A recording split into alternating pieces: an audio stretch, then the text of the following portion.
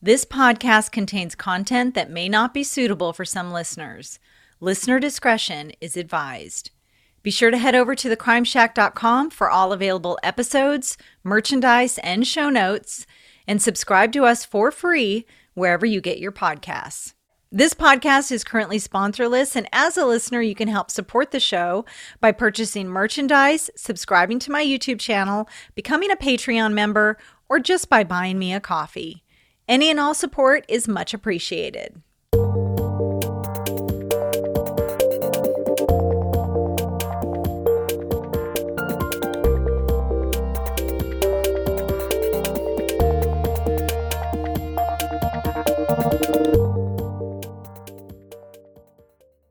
In 2003, 38-year-old Mark Sievers from Missouri was visiting St. Petersburg, Florida, when he met 34-year-old Teresa Tottenham and was instantly smitten. At the time, Mark was working as a nurse, and Teresa was recently divorced. It wasn't long before the two were engaged and had a sunset wedding on the beach that same year. 6 months later, they had a daughter, Josephine, and in 2007, they had another daughter, Carmela. Teresa, an established holistic medicine physician, moved with her husband and daughters to Bonita Springs, Florida, where she opened up her own practice, Restorative Health and Healing Center, and was also on staff at Naples Community Hospital. Mark had worked in various careers throughout his life. He'd worked as a waiter, a transportation supervisor, he worked at a casino, and at a nursing home. When the family moved to Bonita Springs, he helped out at Teresa's clinic, working part-time as her office manager, and was the main caretaker during the day for their daughters. On the weekend of June 27, 2015, the Sievers traveled to Connecticut for a family reunion. Teresa planned to return home early by herself that Sunday because she had patients scheduled the next day. The following Monday morning, June 29th, Sandra Hoskins, Teresa's longtime medical assistant, arrived at work, but by 9 a.m. she was wondering where the doctor was. Teresa was notoriously on time. She had never been late, so this was highly unusual. She knew that Teresa's husband was still out of town, but tried calling him anyways, and Mark told her that he couldn't get in touch with her either. He decided to call a family friend, Dr. Mark Petritis, and left him a voicemail telling him that Teresa hadn't shown up for work and asked him if he could go to their house to check on her. When Dr. Petritis got to the house, he tried knocking on the front door but got no answer. So he went around to the garage to enter the house through there. On the voicemail, Mark had given him the code to enter the garage door. When he entered the garage, the interior door from the garage to the house was open. He then stepped into the house, brushing past a rolling suitcase that was sitting right in front of Teresa's car. He saw her purse laying on the kitchen countertop and immediately saw Teresa laying on the floor in the kitchen in a pool of blood. He reached down to touch her, but she was cold and lifeless and had obvious trauma to the back of her head. He then yelled out for the daughters because he didn't know if they were in the house or not, but got no response. Dr. Petritis called Mark and asked him if his daughters were with him. He said that they were, and he told Mark to come home right away, but didn't tell him what he found inside the house. He then walked outside and called 911. 911, what is your emergency? I'm at a friend's house. He's out of town, and I came here to check on his wife. And she's dead on the floor. Okay. The address is... Okay, stay on the line. Oh, sir, hold on, stay on the line. Ambulance on fire. What is the address of the emergency?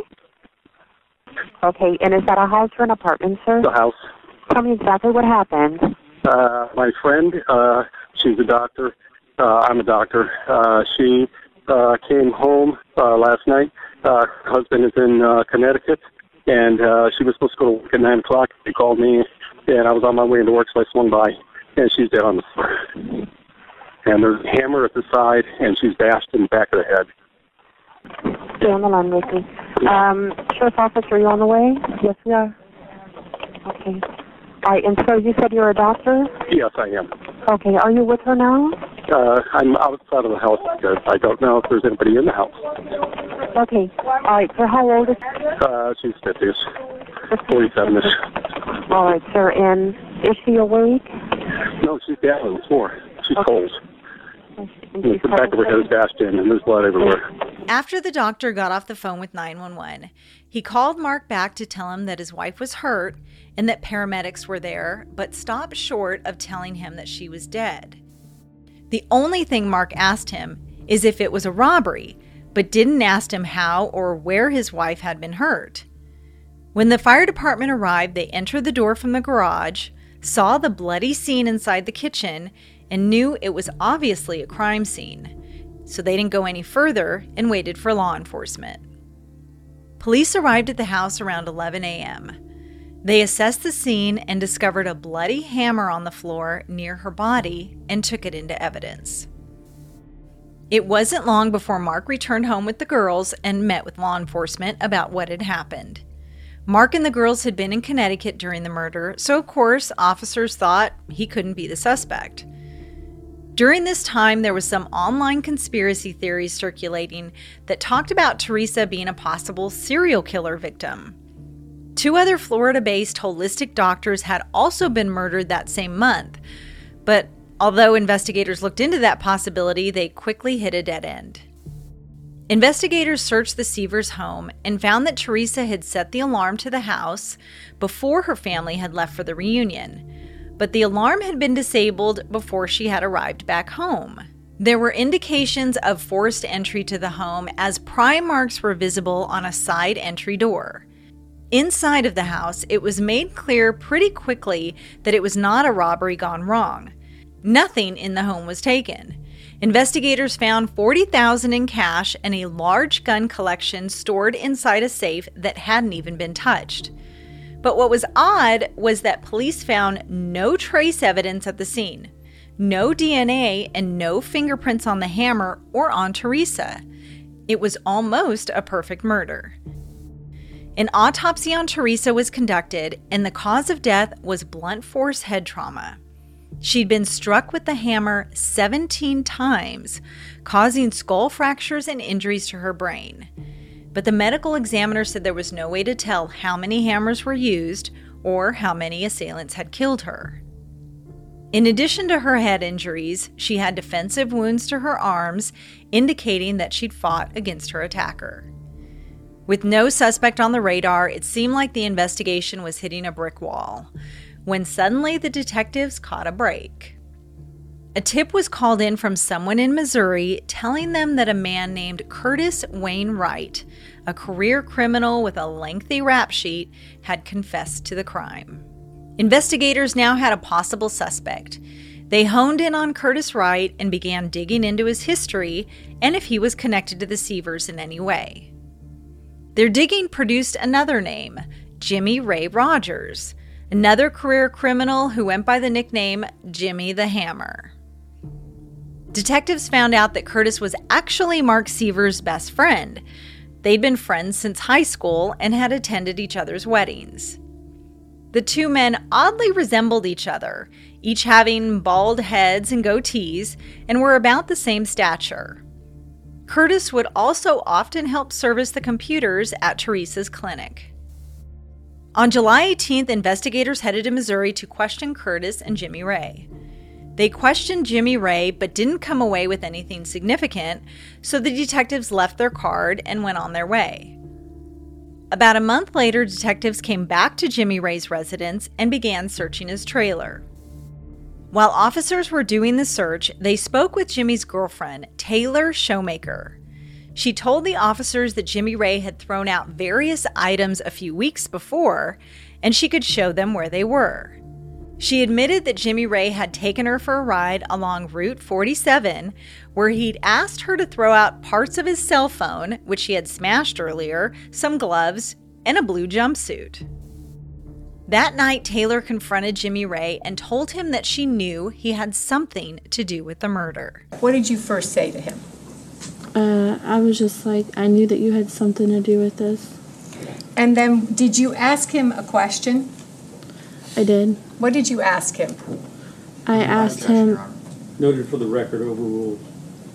I had asked him if he killed her with a gun. And what did he say to you? No. Did he tell you how he killed her? He said they killed her with a hammer.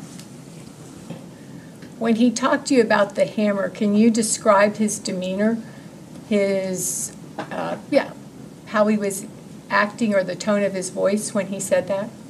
He acted like he didn't, like, it wasn't nothing to him. Like, I don't know, he had like a little chuckle to, like, after he said it. It was like he had no remorse. Jimmy had also told Taylor that he'd stand to make about $10,000 from the murder. When investigators questioned Curtis, he initially denied he had been in Florida around the time of the murder or had any involvement with it.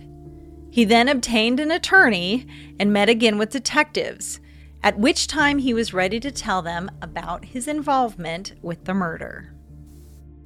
Curtis admitted to committing the crime along with Jimmy Ray Rogers, but also dropped a huge bombshell. He told them that the murder had been orchestrated by none other than Teresa's husband, Mark Sievers. Curtis went on to explain how the plan came about and what happened the weekend of the murder. On May 2nd, 2015, Curtis was getting married and Mark was going to be the best man. The night before the wedding, Mark took Curtis aside and told him there was something important he wanted to talk to him about. He told Curtis that he was having marriage problems and financial issues, and that Teresa was cheating on him and was planning on leaving him, taking his daughters away from him, and that there'd be no way he can afford to fight for custody. The next morning, the day of the wedding, Mark and Curtis continued their conversation, and Mark told him that the kids were in danger if she took them, and he couldn't let that happen. Curtis suggested counseling or maybe fighting for custody of the kids, but Mark said neither was an option. He said the only option was for his wife to die. Let's take a listen to that insane conversation told by Curtis at trial. Did he ask me to do anything?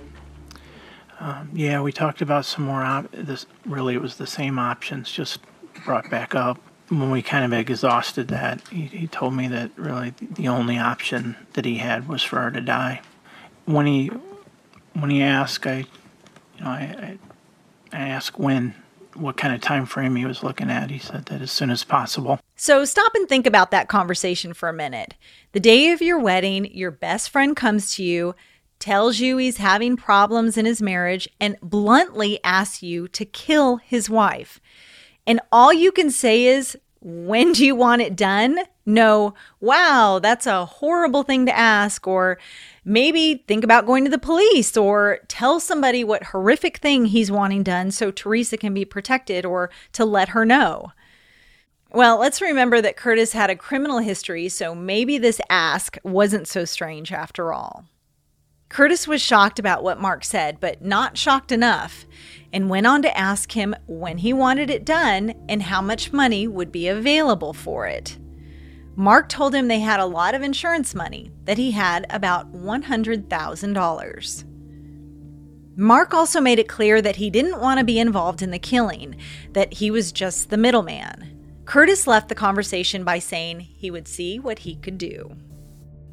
Mark went on to tell Curtis that he needed to get a burner phone, basically a disposable cell phone, and Mark would do the same, that they couldn't have the conversations about the planning on their own personal phones.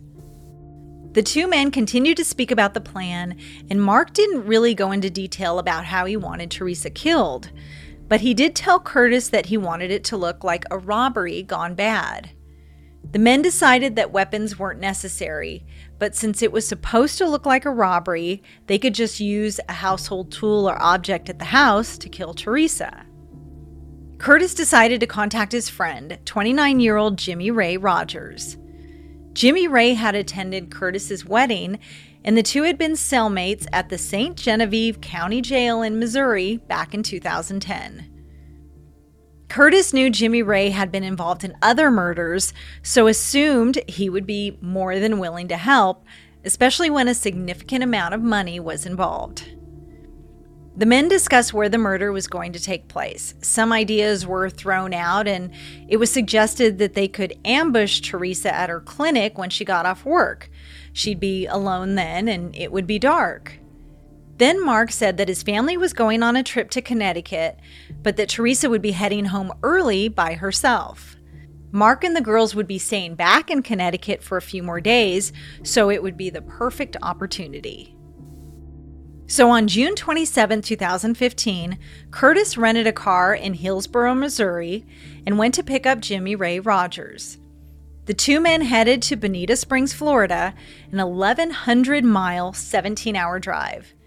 So focused on what they were about to do in Florida, they didn't stop to realize that their entire drive was being digitally tracked by the GPS navigation system in the rental car, including data from cell phone towers and security cam footage.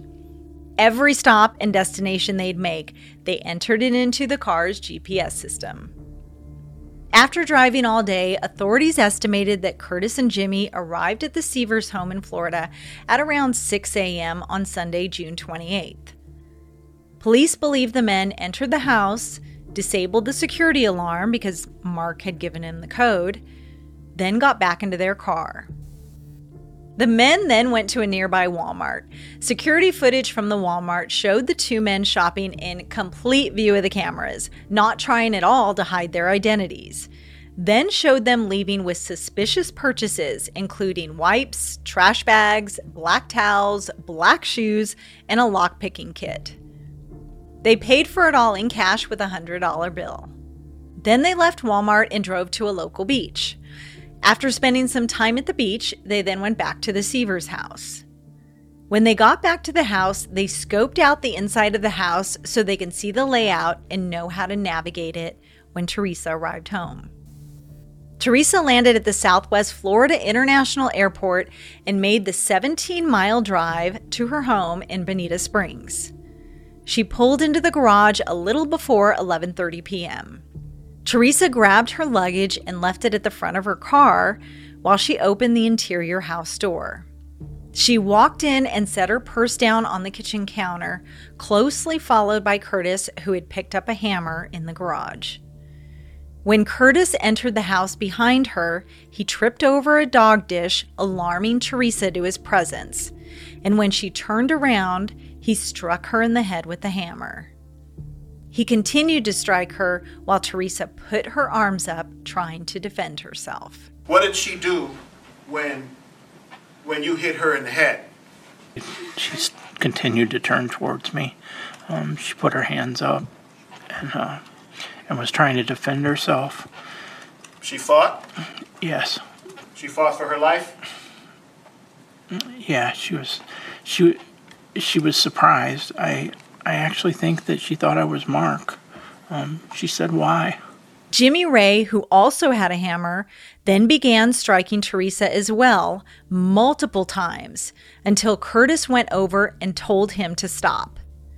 The men then left the house, but Curtis had left behind his hammer on the floor next to Teresa's body.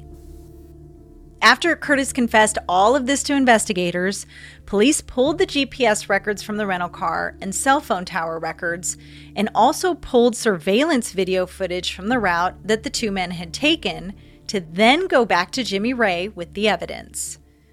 Jimmy Ray initially denied his involvement until detectives confronted him with the GPS data.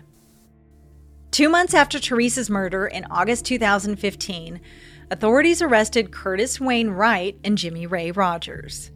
After tracking the pair's route from Missouri, authorities found the blue jumpsuit that Jimmy Ray had allegedly worn on the night of the murder, crumpled up on the side of Highway 47. Forensics found that fibers from the jumpsuit matched the fibers found on Teresa Sievers' dress.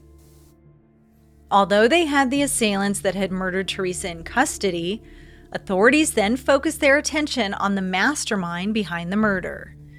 With the evidence from Curtis that Mark was unhappy in his marriage and afraid that his wife would get full custody of his daughters, and with Curtis agreeing to testify against Mark to his involvement in the planning, police arrested Mark in February 2016 and charged him with first-degree murder and conspiracy to commit murder.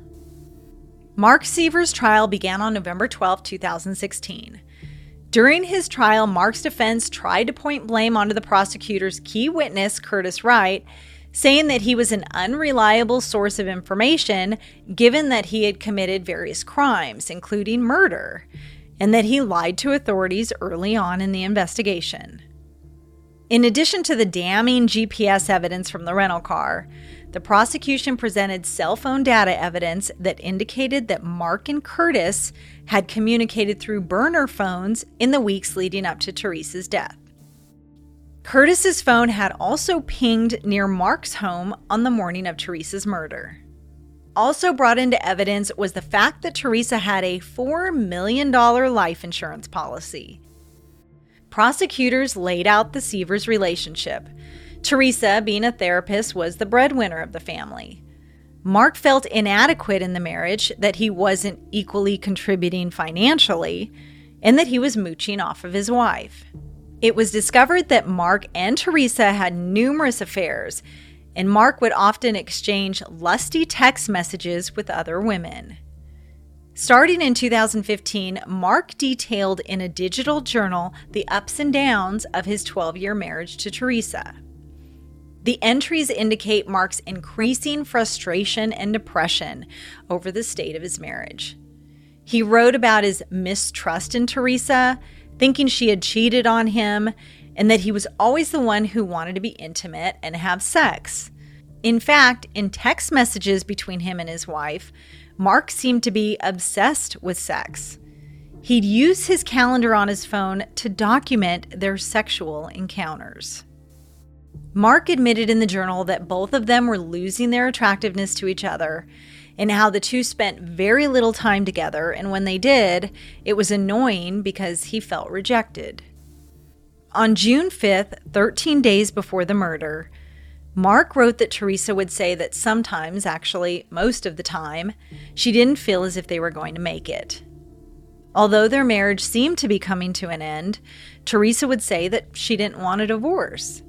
Mark knew that if they did separate, he expected to get full custody of their two daughters, with Teresa having visitation only with the girls, because he was their main caretaker after all, while Teresa worked full-time. All of this painted a clear picture of a man who was unhappy and unsatisfied with his marriage, and didn't want his wife to benefit and take their children away from him if they were to divorce. After deliberating for just 4 hours, the jury came back with their verdict.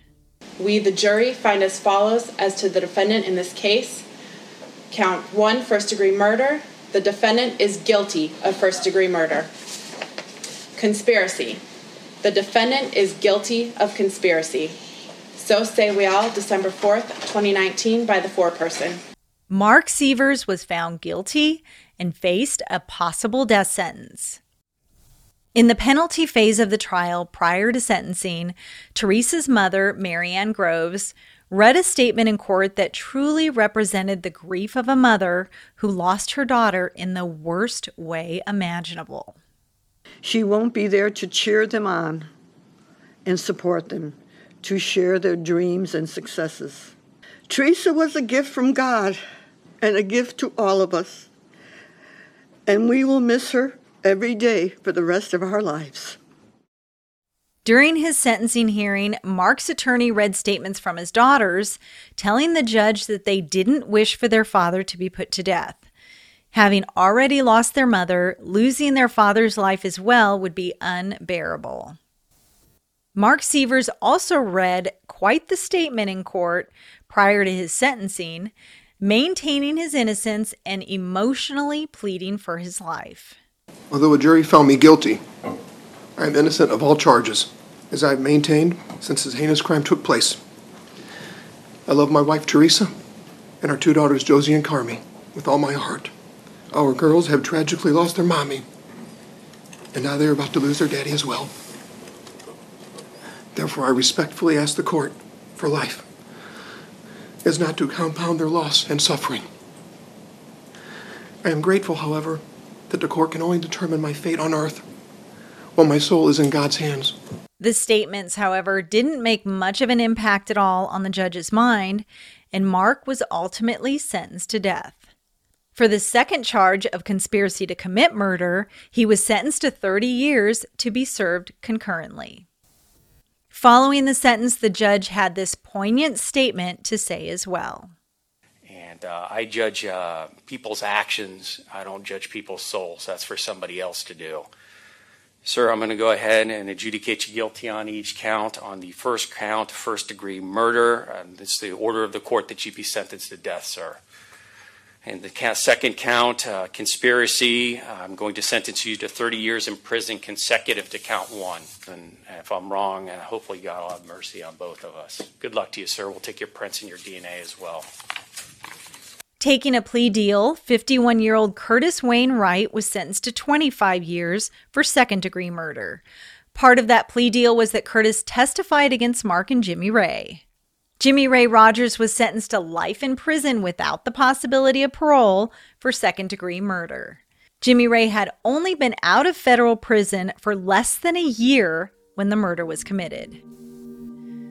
We hear about these types of cases often, probably more often than we should. And if you're into following true crime cases, we all come to the same conclusion. It's always the husband. And 9 out of 10 times, or should I say 9.99 out of 10 times, it usually is.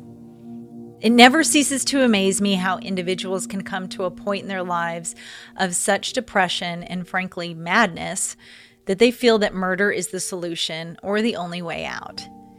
It's possible that Mark felt that his financial inequality and inadequacy in the marriage left him with no options. To this day, Mark continues to claim his innocence. But sadly, Teresa Sievers wasn't the only victim in this case. 2 daughters were left without a mother and a father. After the murder of their mother and subsequent arrest of their father, the Department of Children and Families placed the girls with another family in the area while they vetted the people who had volunteered to care for them.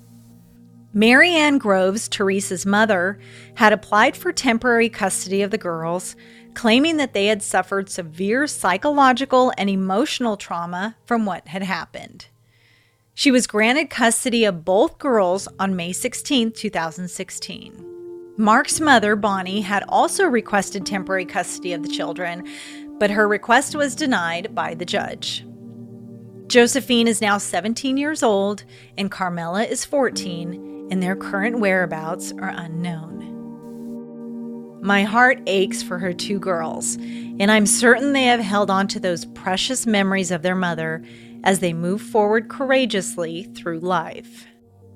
Thank you for listening. Please check out our website at thecrimeshack.com, where you can find links to all our social media platforms. I'm excited to announce that The Crime Shack is now on YouTube. Be sure to check us out and subscribe. We're also on Instagram, the only platform where I do giveaways for cool stuff. Did you know I'm also on TikTok, where I do mini crime stories? Check out my profile at Shell's Crime Shack.